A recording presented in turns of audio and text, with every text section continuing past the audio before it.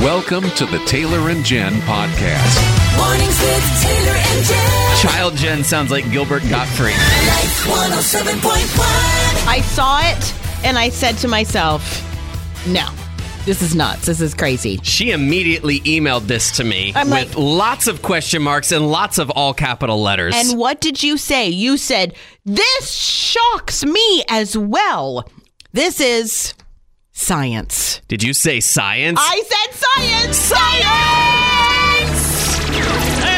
Science of the pizza. I was reading this article and it had a study about the way people eat pizza. And there were things on there like, you know, the very small percentage of people, I think it was like 8, who eat pizza with a fork and knife. Uh-huh. Okay, yeah, sure. Okay, that's going to be a minority. Sure, all right, fine. Then there were the people who fold it. Mm-hmm. I think they're from a certain city. But this is the thing. This is the number that we found shocking. Shocking. Do you know the percentage of people who pick up a slice of pizza and eat it pointy end first? You know, the normal way. Do you know the percentage of people that do that? 28%. Only 28%? If you line up 3 people in a row, only part of one of them is eating a pizza pointy end first. What? There are people who eat it crust end first. And then there are people who eat it starting at the side. I don't... Why? What? Who is raising these humans? Only 28% of people eat pizza the right way. That's about as shocked as I've been by a percentage in my life. Only 28% of respondents say that they eat pizza pointy end first. Only 20... What? How else do you eat pizza? What do you think about this, Jeff? First off, I can't remember a time listening to the radio where both of you have been stumped and bewildered at the same time and speechless. He's stumped. I'm bewildered. Science has done it, hasn't it? It has. I'm totally with you, Taylor. When you cut a pizza, it's designed to have a point for a reason. Yeah. To eat small and go big, right? Exactly. Start small and go You work big. your way up to the wider side of it. And even if you have stuffed crust pizza, it's like getting the reward at the end. Why would you eat any other way? I don't get it. Science is forcing us to ask this question. Sienna, how do you eat your pizza? Usually I pick it up and eat it tip end first. Mm-hmm. I always save all the crust. So, like, if I have more than one piece of pizza, I save the crust for last. You just create a pizza boneyard and then eat all the crusts. And I dip it in my milk. What? Hold on. You Milk? what? I make sure I get the crust so it doesn't have any sauce or anything on it. And I always have, even all of my life, I've always dipped my pizza crust in my milk, whatever kind of milk I was drinking. That's weird. That is an interesting choice. I don't know. I do weird things with my food. So I'm going to disagree I with you think on that that. could end at I do weird things. my kids would agree with that for sure. Hey, Bonnie, what's up? I called to tell you how to eat pizza. Okay. Tell us how to eat Tell us pizza. how to eat pizza, Bonnie. You got to have ranch dressing on it. That's all there is to it. I'm not going to argue there. My daughter cannot eat a piece of pizza unless there is ranch. I have seen her turn down pizza if there was no ranch. The only pizza I can eat without ranch is the Casey's bacon cheeseburger pizza. That is phenomenal. What about taco pizza? That's good too, but I don't like all the chips on top. I have to take all that off. You are a true Iowan. You're getting Casey's pizza and you're putting ranch dressing on it. I know, and I'm with that other lady about saving the crust for last, but instead of putting mine in milk, I want ranch dressing. Oh, yeah. Pizza crust and ranch dressing is a delicacy. Every night before I climb into bed, I face this dilemma. Mm. I have a queen-size bed, which is plenty big for me. Mm-hmm. But it's not big enough for me and Bagel the Beagle and Magnum, the big fat orange tabby cat, because it's gotten to the point where they know when I'm getting ready for bed and they will race me to it. All right. So last night I walked in and I see the sight that I normally see. Mm-hmm. I see Bagel the Beagle and Magnum, the big fat mouthy orange tabby cat, laying where I lay in the bed. That is my spot. It doesn't matter that I'm single. It's still my spot. That's my spot. And I look at those two boys and I said to myself, You know, Jen, there is a whole other side of the bed. And I look over at the frontier, which is yet to be explored, and I'm like, huh, okay. You went to the empty side. I crawled over Bagel the Beagle and Magnum the big fat orange mouthy tabby cat, and I crawled under the covers. They both turned and looked at me like, what are you doing? Because normally I will like try to insert myself in between the two of them, sleep in some kind of weird thing that sends me to the chiropractor the next day. Yep, nope. I went and slept on the other side of the bed. That's like sitting on the other side of church, Jen. I spread out. I had a pillow all to myself. I woke up this morning happy and refreshed, and the boys were still sleeping in the exact same spot. I was sleeping in the exact same spot. I walked into the bathroom and I thought to myself, what other frontiers do I need to explore? You should wake up on the wrong side of the bed more often. It's an interesting part of our lives that gets ruled by habit is what side of the bed we sleep on. Seriously? I mean, at home, my wife and I have defined sides of the beds that each of us sleeps on. When Lindsay's gone, I still sleep on my side of the bed. Sure, yeah, absolutely. The only time we switched sides of the bed in the history of our marriage is when we moved and the bed was on the far wall instead of the near wall. Then and you didn't know what to do. But going into the hotels, that's when it gets really interesting because it's not your home. Nope. And for whatever reason, there's apparently no such thing as a hotel room with only one bed. Not unless you get a king size, and I don't even know if they have those anymore. I know. I go into hotel rooms like on business trips and stuff like that, and there's 2 beds in there. And one of you. And one of me. And you have to decide. Like, am I going to rotate them? Do I want to, like, keep one fresh? Like, you get... You sleep on one night, and the next night you get a fresh bed that hasn't even been touched, or does the other one, which this mostly happens to me, it becomes a deconstructed dresser.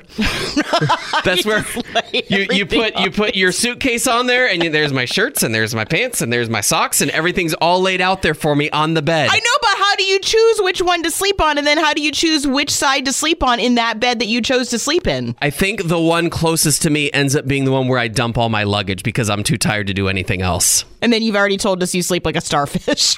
I do. Spread out my arms and legs, see if I can touch each corner of the bed. Man. Oh, the things that make us happy. You haven't slept well until you've slept starfishy.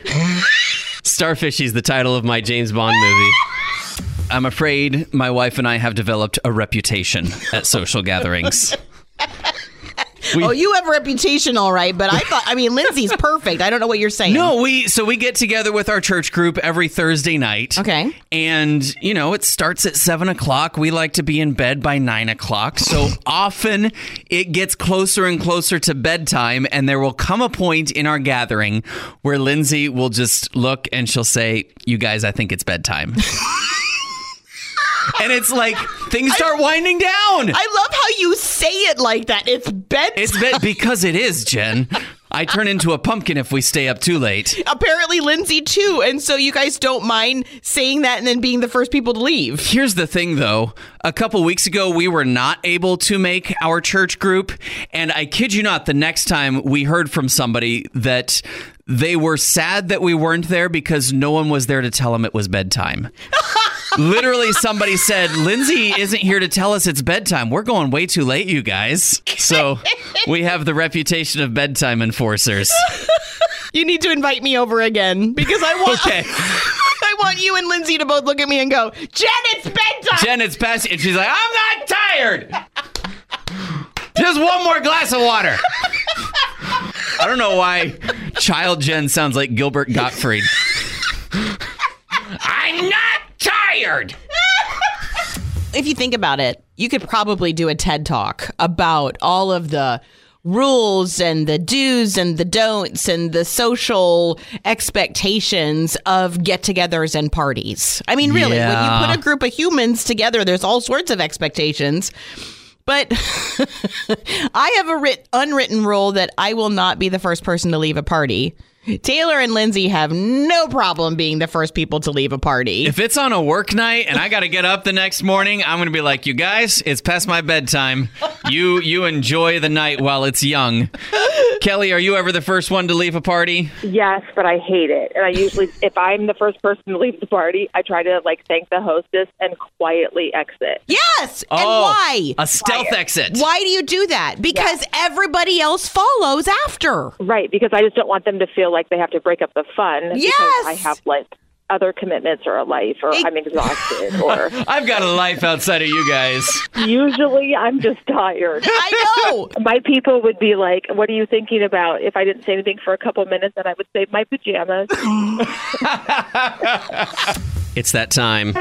Tissue alert. Tissue alert. Tissue alert. Tissue alert. We've been informed it's important that we issue these tissue alerts before we share a story of Warm Your Heart with you.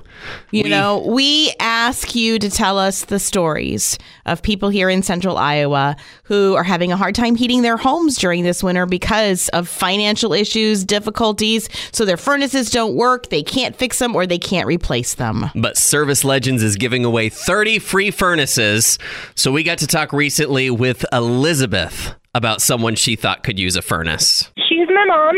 She's an amazing, caring person. Her condo had flooded twice in the time she's owned it. Back in 2016, instead of replacing the furnace, they tried to dry it out. Well, a couple days ago, she actually cut herself on it trying to change the furnace filter, but they didn't put it together right, and so she cut herself on it. I guess I nominated her because the last year has probably been one of the hardest years of our lives. We lost my grandma back in March, and my grandma was kind of the heart of the family, my mom's best friend.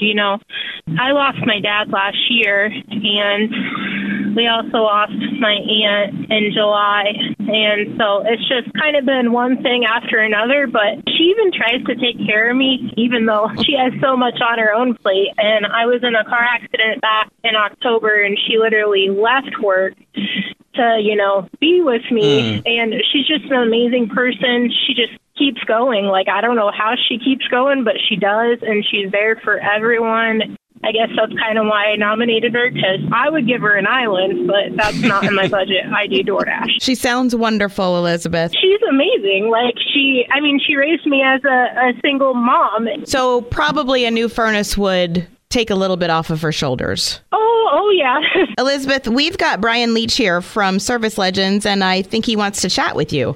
Well, hey there. Okay. First, thanks for nominating your mom. And I will tell you, if a furnace gets water on it, flooded like that, it's a no bueno, no go situation. Insurance companies will tell us, condemn it. It's done. Yeah. But we want to grant your mama a free furnace, so we're going to get her taken care of. Oh, you're going to make me cry. Okay. Well, that's good, because I cry too. As soon as I read them, So Brian came in here wiping his eyes. I was tearing up on the way in.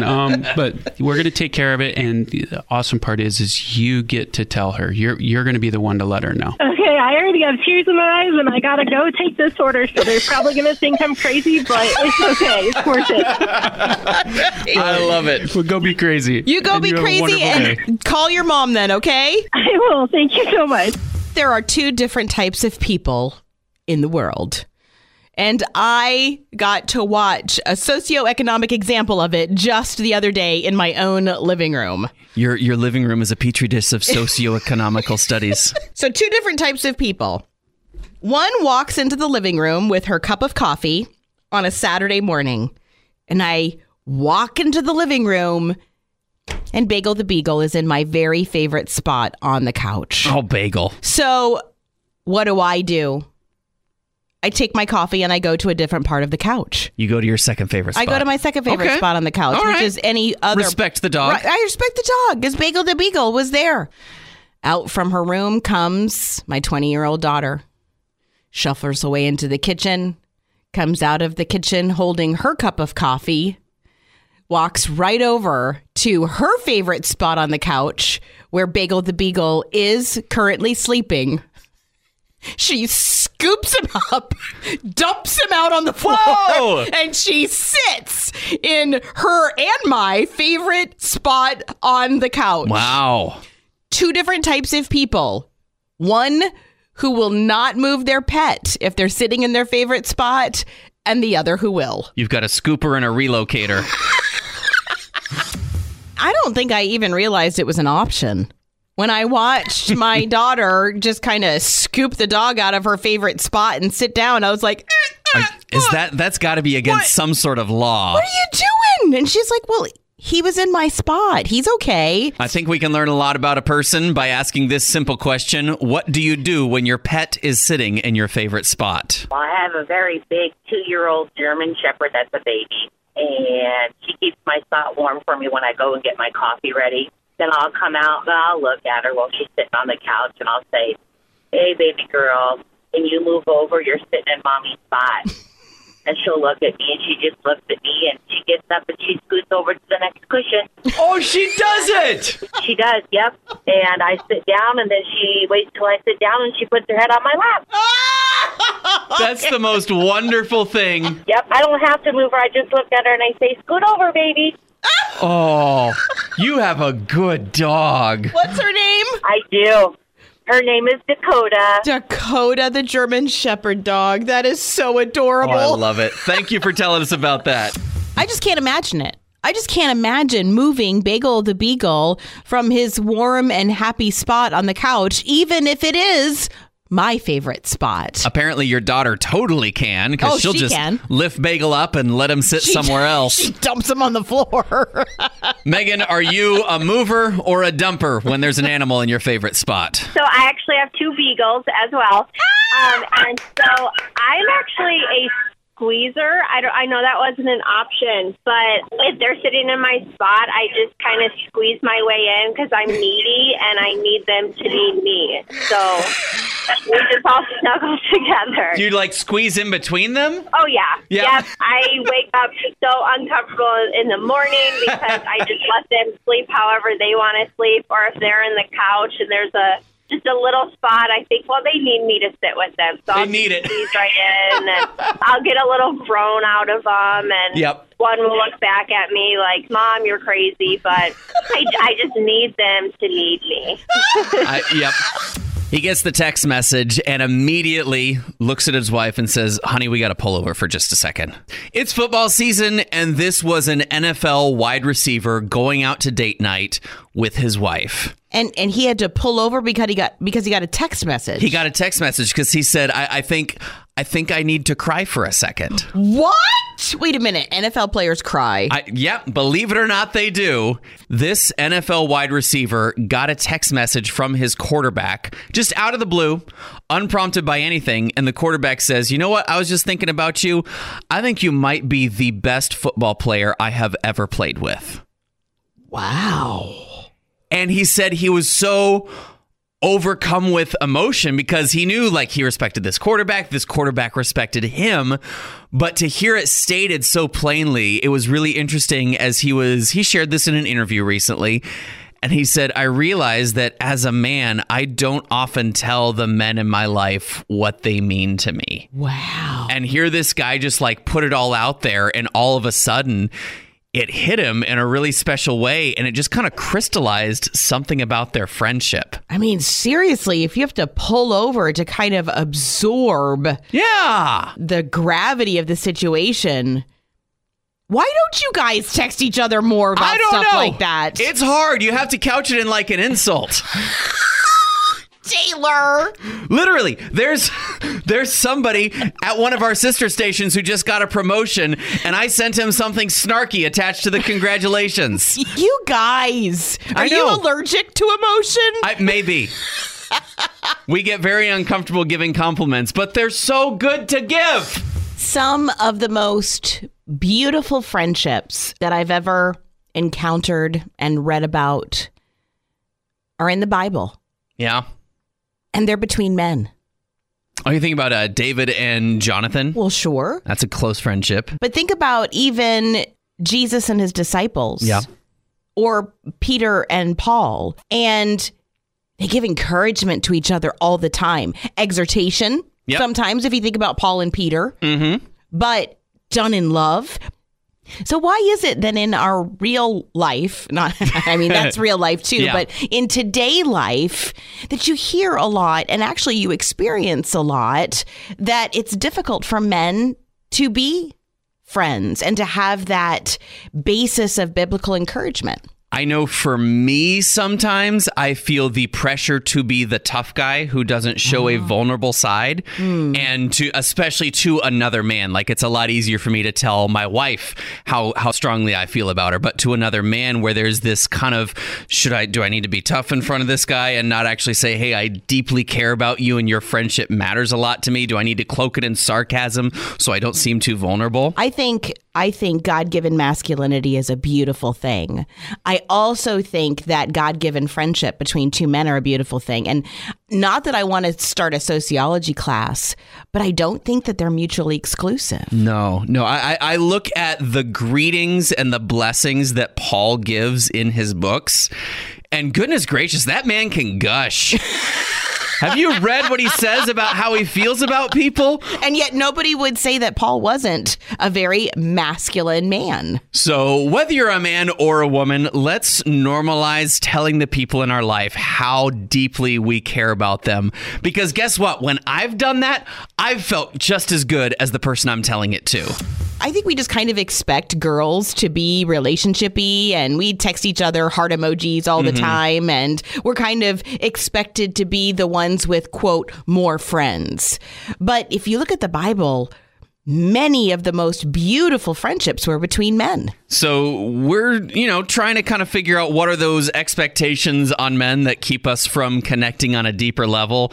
Janice has an interesting theory on this. My husband comes to mind, and he has only in his life had very few friendships, and all of them have been with much older men. And I've often wondered about this.